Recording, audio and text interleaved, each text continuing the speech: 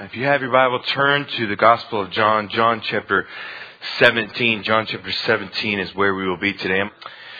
Today we unpack part one of the longest recorded prayer of Jesus in the Gospels. I believe that is the case. So we unpack part one. And as part of our worship on Sundays, every week we actually read the Scripture together. So if you have your Bible, if you have not turned there already today, we're reading from John chapter 17. We'll read verses 1 through 5. If you're curious, I'm using the New American Standard Bible Version, 1995 edition. It says this: Jesus spoke these things. What is he talking about there? Jesus spoke these things, and he lifted up his eyes to heaven. Why? He said, "Father, the hour has come. Glorify your Son, that the Son may glorify you, even as you gave him authority over all flesh, that to all whom you have given him, he may give eternal life. And this is eternal life, that they may know you, the one and only true God, and Jesus Christ, to whom you have sent. I glorified you on the earth, having accomplished the work which you have given to me to do." I'm going to pause real quick. What's the relationship between these two phrases? Moving on. "Now, Father, glorify me together with yourself, with the glory which I had with you before the world was. Amen. Thus says the Lord." Thank you. As Sean was singing, I would just like to read a verse that came to my mind. Romans 8, verse 1. "Therefore there is now no condemnation for those who are in Christ Jesus." Can I get an amen? "Therefore there is now no condemnation for those who are in Christ Jesus, for the law of Spirit of life in Christ Jesus has set you free from the law of sin and death. For what the law could not do, weak as it was through the flesh, God did, sending his own Son in the likeness of sinful flesh as an offering for sin. He condemned sin in the flesh, so that the requirement of the law might be fulfilled in us who do not walk according to the flesh, but according to the Spirit." And amen. I would like to start this morning with a question. How many of you have ever heard someone say something like this, that we are meant to glorify God? Okay, there are churches that say our mission is to glorify God. What's the problem with that? What does it even mean, right? I mean, what does it even mean to glorify God? I mean, there are mission statements of churches almost everywhere that have that particular idea, but we really don't know what it actually means. First through ninth grade, I went to Westminster Christian Academy, and the very first catechism, if you know that one, it's very famous. The very first catechism in the Westminster Confession is this: "What is the chief end of man? To glorify God and to enjoy him forever." I memorized that as an 8-year-old kid, and I had no idea what it meant for like 30 years. The chief end of man is to glorify God and to enjoy him forever. Often our understanding of glorifying God is like my understanding of soccer. Okay, how many of you ever played soccer before? This guy didn't right here. I don't like to run long distances. I'm like a freight train. I just go fast one way, very short distances. Okay. But I never really played soccer, so I really never really understood the rules. So I never really had the ability to really engage with it. I knew just enough about soccer to be naive, but not engage with it. I think that's kind of similar to our idea of glorifying the Lord, that we know we should, but we really don't know what it means. We don't know the arena which we're talking about, so we're a bit naive and much less understand how to actually take our lives, take every day, take every moment and every day, that whatever we do, whether eat or drink, whatever we do it all for the glory of God. We don't really understand how to do that because we don't understand what it means to really glorify God. So what does it mean? How do we glorify God? John 17. In John chapter 17, you see Jesus glorify the Father. You see the word glory, or a derivative of the word glory, used 5 times in these 5 verses. So you see this theme of glorifying the Lord. And then you see 3 different sections of the Scripture in verses 1 through 5. And really what I want to do today is I just kind of want to take our time. I want to drive slow. I don't want to be driving on the interstate where everything is a big blur. What I want to do is drive slow and really see this text as it really is, to go deep down into it, to unpack just to be honest with you guys, John 17, 1 through 5, really all of John 17, all of the scripture, really John 17 is full, but really what we see in John 17, 1 through 5 is just a magnificent treasure of truth. So if you have your Bible, turn to John chapter 17. That's where we will land today. We will spend all of our time in verses 1 through 5. As I said, we will take it slow. But when we pick up into John chapter 17, where are we in the Gospel of John? At the end, so Jesus had just moved on from the upper room discourse, John chapter 13 through 16. So where we pick up in John 17 is Jesus is most likely in the streets of Jerusalem. He is heading towards the Mount of Olives, which is a small hill outside of the city of Jerusalem. There he waits on the Mount of Olives for Judas's snare. He waits there for his one-time friend turned foe to find him and handcuff him and have him arrested. And then the next day he is crucified, and then a couple of days later he is resurrected. So Jesus is heading to the Mount of Olives, knowing that the hour has come, knowing that his friend is going to find him there to betray him. And Jesus has spent the last 4 chapters, John chapter 13 through 16, unfolding for us just magnificent truths on what it means to be a follower of Jesus Christ. If you weren't here for all of those sermons, I would encourage you to go back and actually read that section of Scripture. But for the sake of time, and for the sake of getting to lunch on time today, it is important. I won't revisit all of the truths we found in John chapter 13 through 16, but what I would like to do is just revisit the last couple of passages in that section. What did Jesus tell his disciples? What did he talk to them about in John chapter 16, verses 23 through 28? He talks about prayer.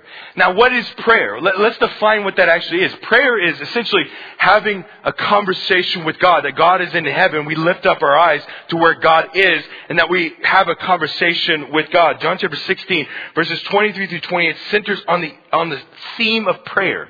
The point of those 6 verses that because of the Son's obedience and the Father's love, we receive joy, answers, and access to God through prayer, that the veil is torn. That access has been granted to the throne of grace because of the blood of Christ, that we can approach God himself with our requests, because the Son's sacrifice was sufficient and the Father's love was solvent. In John chapter 16, verses 29 to 30, so you have that section is on prayer. And then in John chapter 16, which we talked about the last time I was up here, which has been a couple of weeks, so I'm sure we're a bit rusty on this particular section of Scripture. But you saw in John chapter 16, verses 29 through 33, that Jesus there is preparing his disciples for ministry. And what does he really teach them? What is the whole point of John chapter 16, verses 29 through 33? It is this, that we are victors through Christ, and as his disciples, we should what? Cultivate faith, claim the peace of God, and carry with us courage. And then we come into John 17. I must say that John 17 is one of my favorite chapters in all of the Scriptures. I can look back upon my life for the last 20 years and just kind of see my life spanned. You know, at different sections of John chapter 17, I remember different moments of my life. And you see in John chapter 17, if you have your text with me, I'm going to give a quick overview, and then we will go straight down into our text. If you look at John chapter 17, it is the longest recorded prayer of Jesus in the Gospels, if I'm not mistaken. And then you see in John 17, you see that it has really 3 different parts. You have verses 1 through 5 that Jesus prays for himself. You have 6 through 19, Jesus prays for his disciples. And then verses 20 through the end of the chapter, Jesus prays for those who believe in the disciples' word, i.e., you and me. So in the Garden of Gethsemane, on the way up to the Mount of Olives, Jesus prays for us some 2,000 years ago. But when we pick up in John chapter 17, verses 1 through 5, Jesus is kind of praying for himself. He is addressing the Father. Now, I'm going to be honest with you. Today is going to be pretty deep and in depth. And I hope you can hang in there with me and just see the text. I want you to notice with me verse 1. But what I'm going to do to really paint the context again, before I really unpack verse 1, I'm going to read the entire section of Scripture, and then we will go in deeper. Like I said, I want to drive slow today. Jesus spoke these things, lifting up his eyes to heaven. He said, Father, the hour has come. Glorify your Son, that the Son may glorify you, even as you gave him all authority over all flesh, that to all whom you have given him, He may give eternal life. And this is eternal life. If you have a pen, circle that phrase. It is defined. That they may know you, the only true God, and Jesus Christ whom you have sent. I glorified you on earth, having accomplished the work which He has given me to do. Now, Father, glorify me together with yourself with the glory which I had with you before the world was. Look at verse 1. Notice the very first phrase in verse 1. It says, Jesus spoke these things. The word these in the original language is in the position of emphasis. What is it talking about? Jesus spoke these things. It brings us back to what? John chapter 13 through 16. So after Jesus spoke the truths in the upper room discourse, He then lifts up His eyes to heaven and He prays. There's a lot in that one phrase. I just want you to think about, just very quickly, kind of in a nutshell, what is all found in John chapter 13 through 16. Think about the magnificence of that section. That beautiful piece of literature in John chapter 13 through 16. You see truths about heaven. You see the truths about the Spirit of God, about discipleship, about the fruitfulness, about God's grace, about what it means to love and serve one another, what the plan of God is in the future. What else do you see? You see truths about the Spirit, about heaven, about hope, about joy, grace, love. It is overflowingly full. So after Jesus said these things, He then prays. Notice the next phrase with me. And lifting up His eyes to heaven. Why does Jesus lift up His eyes to heaven? Because that is where God is. Heaven is the presence of God. Amen. So He is lifting up His eyes to heaven to pray to His Father. And then notice what He prays. Father, the hour has come. Glorify your Son as the Son glorifies you. The reason He prays is because the hour has come. Jesus, I just want to make an observation. I find this kind of interesting that Jesus prays after He gives truth.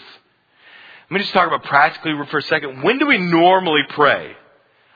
We pray before we do something, but oftentimes we don't pray after we do something. But here Jesus unfolds this magnificent treatise of truth to His disciples to help them live life after He is gone, after His ascension, and then He prays. We don't typically pray after, we pray before. We pray before we eat dinner, right? That's my youth pastor 20 years ago said, if you don't pray before a meal, that all the food turns instantly into fat. Is that true?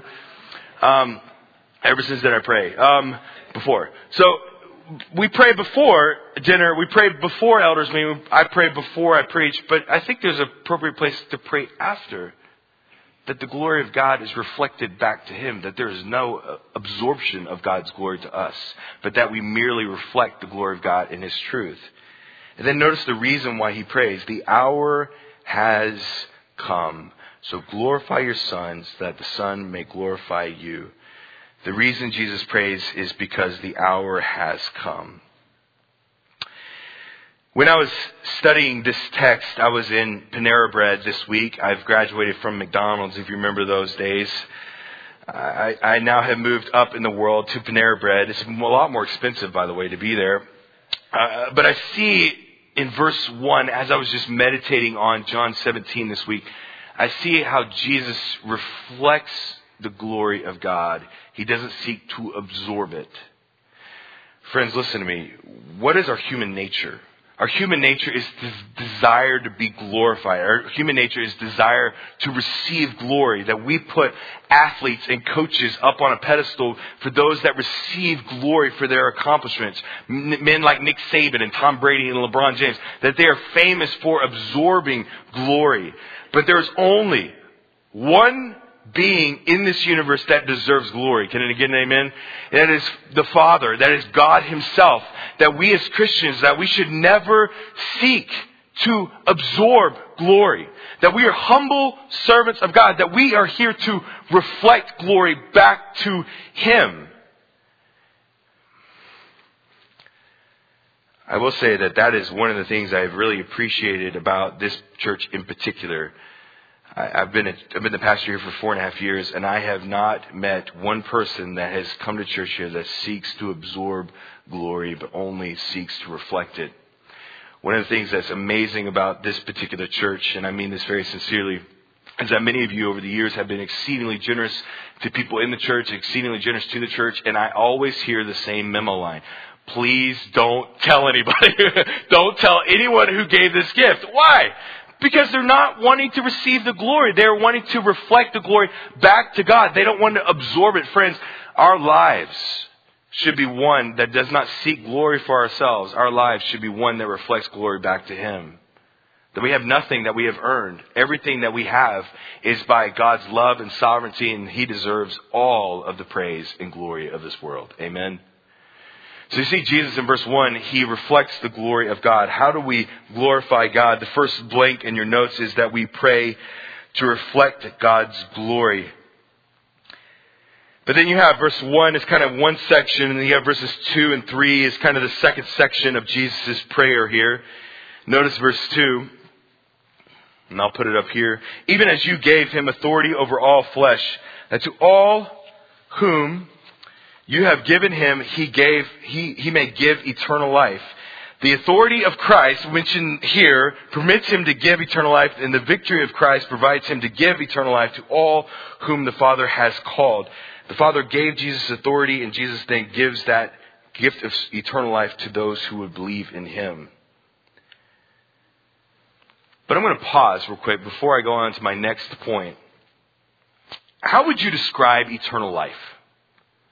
The answer is in the text today, but how would you in particular describe eternal life? If someone came up to you today and asked you, what is eternal life? What would you say? You know, this week a few thoughts came to my mind that eternal life means I will live forever. Eternal life means I will be in heaven. Eternal life means I will be reconciled to God. Eternal life means freedom from the world of sickness and pain and death. But those are all, what's the problem? Those are all characteristics of eternal life. But that does not define what actually eternal life is. So let me ask the question, what is eternal life? Verse 3. This is eternal life, that they may know you, the only true God, and Jesus Christ, whom you have sent. If you have your text, what is the relationship between verses 2 and verse 3? Verse 3 explains verse 2. Verse 2 says that Jesus gives eternal life, and then verse 3 explains what eternal life actually is.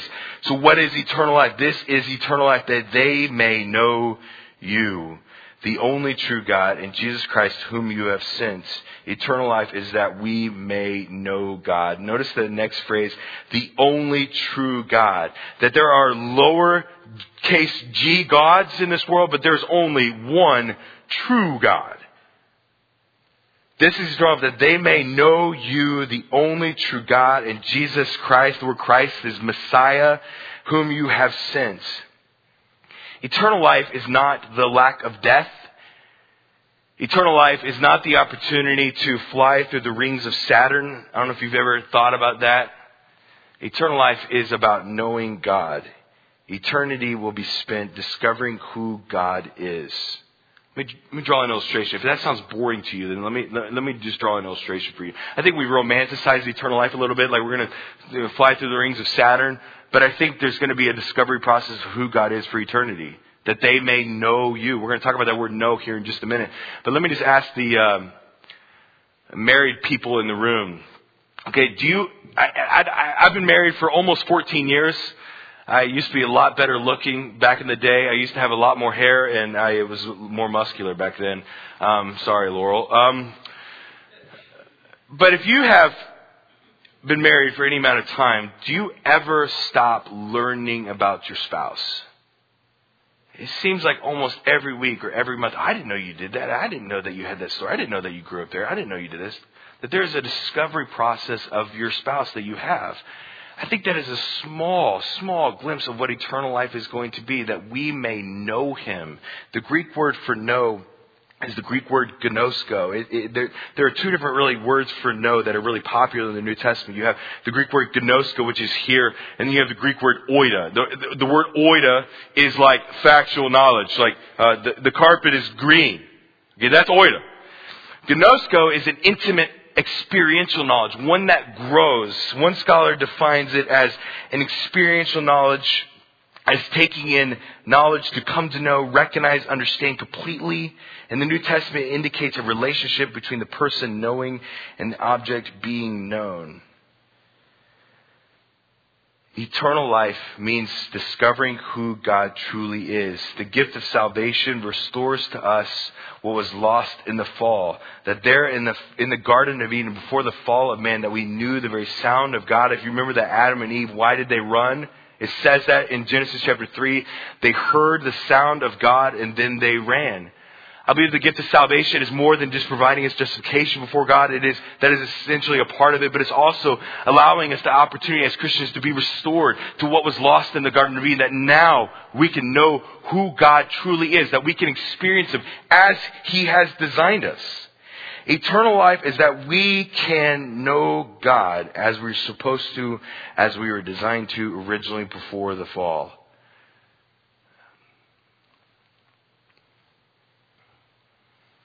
Let me pause. Let me put all this together for us. This is eternal life, that they may know you, the only true God. What does that tell us about God? That God desires to be known.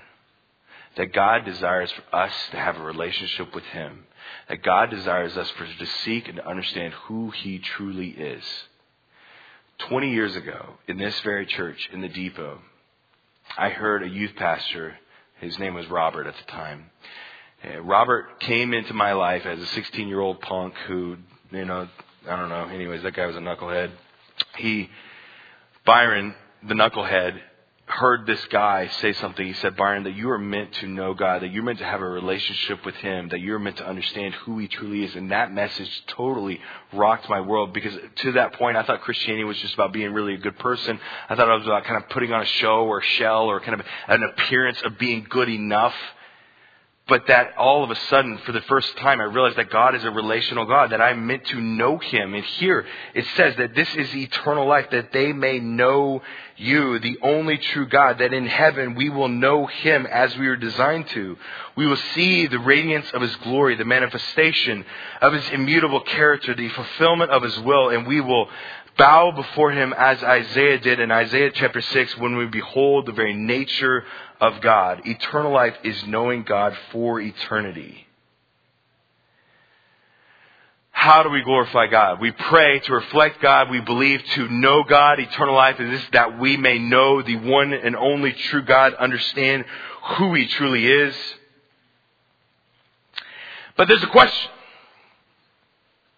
How? How do we actually glorify God? That was a proposition in the very beginning that I said. The first catechism in the Westminster Confession is, what is the chief end of man? That we may glorify God and enjoy Him forever. What in the world does that mean? Verse 4. I want you to notice the relationship between clauses. It's very important. I'll have it up here. I glorified you on the earth, having accomplished the work which you have given me to do. I want you to make an observation. What is the relationship between those two phrases? I have glorified you on the earth. How did Jesus Christ glorify God the Father? Having accomplished the work which He has given me to do. How do we glorify God? By accomplishing His work that He has given us to do. If you want to know what it means to glorify God, it's right here in verse 4, the relationship between those two clauses. How we glorify God is by obeying what He's told us to do, by accomplishing His will. In other words, what? What is God's will for us? Glorify God means to be obedient. It means to accomplish His will. It means this, that every ounce of our being, 1 Corinthians chapter 10, verse 31, every ounce of our being, whether we eat or drink, whatever we do it all for the glory of God. That we should look in the Scripture. The will of God for for us to accomplish is clear. It's in here. If you really want to glorify God with your life, then be obedient to the Scripture. I glorified you on earth, having accomplished the work which He has done, which He has set out for me to do. How do we know what God has asked for accomplished? It is to understand and to obey the Scripture. Let's prove ourselves to be doers of the word and not just hearers who delude themselves. If you want to, listen.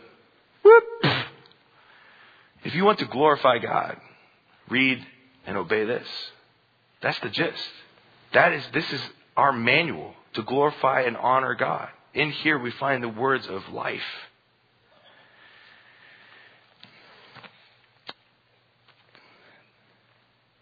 And in a word, what does it mean to really obey God? If we really are, at the end of the day, really obeying the Scripture, what does it really mean? Sometimes, can I just preach for, or just poke for just a little bit, just kind of get open? We make the Bible and Christianity all about what it's not. Can I just say that? We make it about this religious performance, about just showing up, suit up and show up. We act a certain way. We hide behind the masks of Christianity, and we really don't have the heart. What is the message? How do we really glorify God? If I could put it in a simple word, it is love. Right? Love Him and love others. And then if I love others enough, I will reach them and then make disciples. What is the message of the Bible? The message of the Bible is because of His love for me, it compels me to then love God and love others. How do we glorify God? Pray to reflect God's glory, believe to know God's glory, and obey to bring God glory. But don't miss verse 5. And to be honest, I could stop right here and just move on. But I really want us to see the Trinitarian tension that we see in verse 5. Now, Father, glorify me together with yourself. Notice this like a little dance. With the glory which I had with you before the world was. Here we see what? We see the very proof of the very nature of Christ. We've seen it throughout the whole Gospel of John. If there is a theme that runs throughout it, not only do we have eternal life by faith, that is throughout the Gospel of John, but we also see the theme that Jesus is not just some prophet, He's not just some man, but that He is God Himself. Amen? That He is not God's greatest creation, but that He is God Himself. We have this Trinitarian tension. We see throughout all of the I am statements that Jesus is proclaiming Himself to be Yahweh. And you see the tension in verse 5. I'll revisit. It says, now, Father, glorify me together with yourself with the glory which I had with you before the world was. Here in verse 5, you see this tension of the very nature of God. Glorify me together with yourself. The Son, the Spirit, and the Father are working together to accomplish the will of God and bring glory to His name. In preacher terms, the subject, the main theme of this passage is the glory of God, in my opinion, because it's used 5 times here. The complement, or how Jesus is describing that, is that we pray to reflect God, reflect glory to God. We believe to know God, and that we obey to give God glory. I'm going to pause for just a second, and I want to define something real quick. What is God? What is the glory of God? So we know for the first time, maybe in your entire life, what it means to actually, the chief end of man, to glorify God and enjoy Him forever. What it means to glorify God is to accomplish the work that He's given us to do. In other words, to accomplish the work that He's given us to do is in the Bible. But what does it actually mean by the glory of God? How do we define that concept? What is the glory of God? Defining the glory of God is like trying to describe the complexity of a human cell in 7 words. That it is so complex and so deep and so difficult to comprehend that it is an arduous task to sum it up in just a phrase. But one pastor defines the glory of God in this, as the manifest beauty of His holiness. Glory is the going public of God's holiness. The glory of God is the infinite beauty and greatness of God's manifold perfections. The glory of God is the manifestation of God's holiness. It is the manifestation of God's holiness. We see this example. We see this unfolded in Isaiah chapter 6. Isaiah goes before the throne room of God and he sees the very holiness of God, and then he sees the manifestation of God's holiness seen in His glory. I will read an excerpt from Isaiah chapter 6. In the year of King Uzziah's death, I, Isaiah, saw the Lord sitting on the throne, lofty and exalted, with the train of His robe filling the temple. Seraphim stood above Him, each having 6 wings, with whom He covered His face, and with 2 He covered His feet, and with 2 He flew. And one called out to one another, Holy, holy, holy is the Lord of hosts. The whole earth is full of His glory. Glory is the manifestation of God's holiness, which you see here in verse 3. And the foundations of the threshold trembled at the voice of him. This is Isaiah 6. Who called out while the temple was being filled with smoke. Then I said, woe is me, for I am ruined, because I am a man of unclean lips. And I live among a people of unclean lips, for my eyes have seen the King, the Lord of hosts. And I'm going to skip down to verse 8. What is Isaiah's response to beholding the glory of God? Verse 8. Then I heard the voice of God saying, whom shall I send? Who will go for us? Then I said, here I am, send me. What is Isaiah's response to understanding and beholding the very glory of God? It is obedience. Let me just put it all together for you. If we really understood the glory of God, if we really seek after him, then we will seek to obey him. And how do we obey him? We obey him by understanding the scripture and living it out.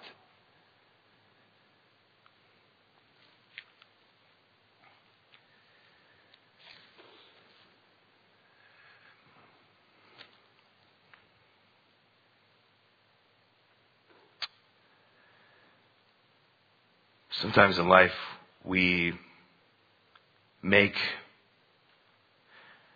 the Bible a textbook. We make it something, this inanimate object that we seek to read when it's convenient and not really apply because it's inconvenient. Can anybody relate to that one? And it just becomes this thing instead of the living, breathing Word of God that is meant to change our lives forever.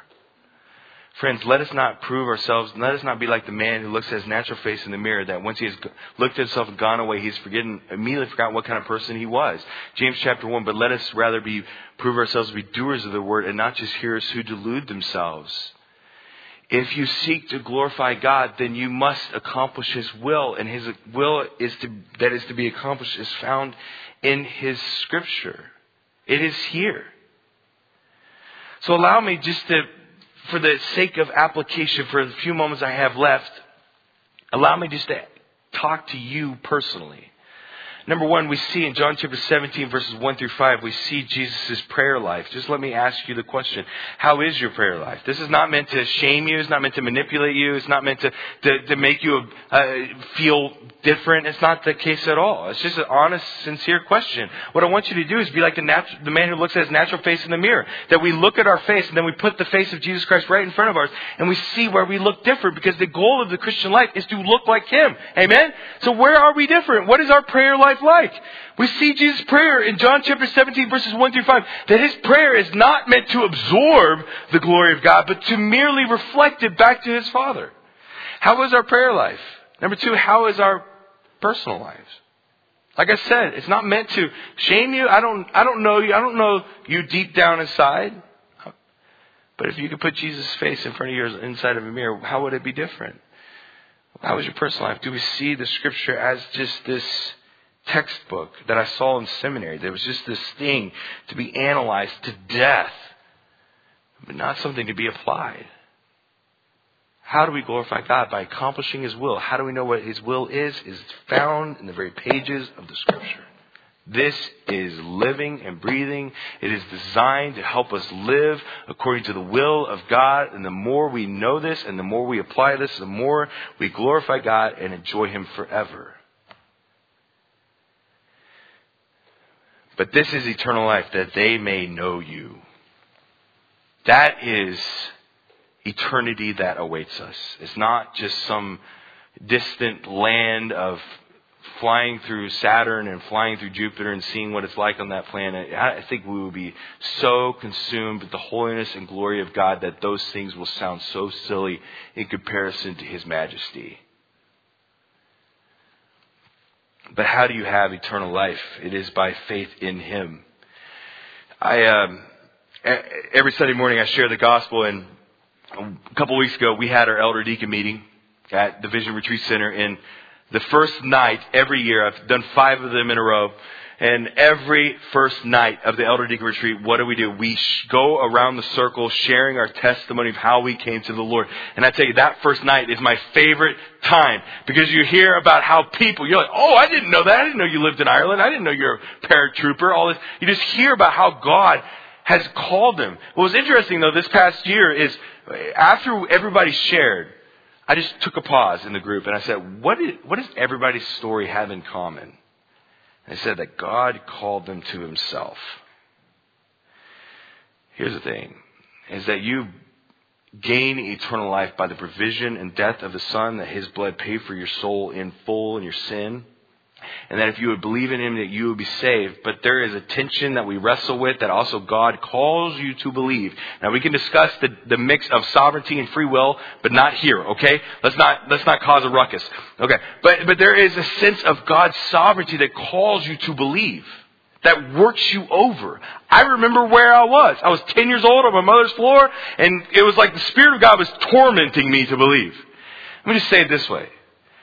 If you are not sure, if you're a Christian, if you're not sure where you stand with God, if you're not sure if you will have eternal life after you die, then I would imagine God is calling you to believe. Otherwise, why are you here if you haven't believed?